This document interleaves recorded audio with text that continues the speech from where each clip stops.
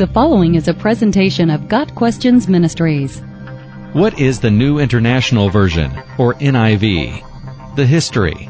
The New International Version, or NIV, was conceived in 1965 when, after years of study by committees from the Christian Reformed Church and the National Association of Evangelicals, a trans-denominational and international group of scholars met at Palos Heights, Illinois, and agreed on the need for a new translation in contemporary English. Their conclusion was endorsed by a large number of church leaders who met in Chicago in 1966. Responsibility for the version was delegated to a self-governing body of 15 biblical scholars, the Committee on Bible Translation. And in 1967, the New York Bible Society undertook the financial sponsorship of the project.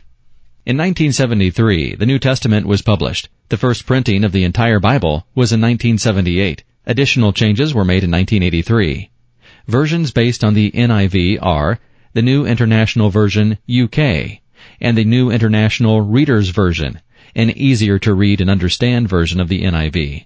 In 2002, a significant revision of the NIV, known as the Today's New International Version, was published. The TNIV's primary change from the NIV is a more gender-inclusive translation of certain terms.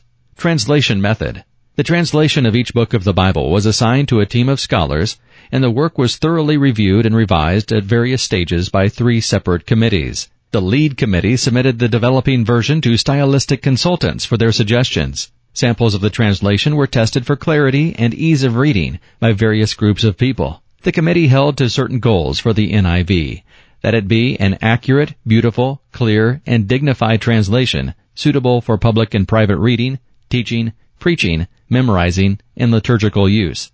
The NIV is known especially as a thought-for-thought or dynamic equivalence translation rather than a word-for-word translation. Pros and cons. Probably the greatest strength of the New International Version is its readability. The NIV is rendered in smoothly flowing and easy-to-read English. As a result, the NIV has been the best-selling English Bible translation for the past 20 years. Perhaps the greatest weakness of the NIV is that it occasionally delves into interpretation rather than strict translation. In the NIV, some passages are translated with more of a "this is what the translator thinks the text means" instead of "this is what the text says." In many instances, the NIV likely has a correct interpretation, but that misses the point. A Bible translation should take what the Bible says in the original languages and say the same thing in the new language, leaving the interpretation to the reader with the aid of the Holy Spirit.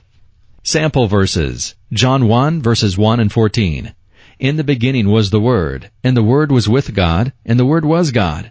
The Word became flesh and made his dwelling among us. We have seen his glory, the glory of the one and only, who came from the Father, full of grace and truth. John 3, verse 16. For God so loved the world that he gave his one and only Son, that whoever believes in him shall not perish, but have eternal life. John 8, verse 58. I tell you the truth, Jesus answered. Before Abraham was born, I am. Ephesians 2, verses 8 and 9.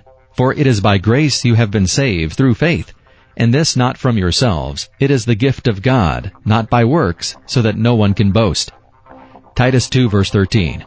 While we wait for the blessed hope, the glorious appearing of our great God and Savior, Jesus Christ. Got Questions Ministries seeks to glorify the Lord Jesus Christ by providing biblical answers to today's questions.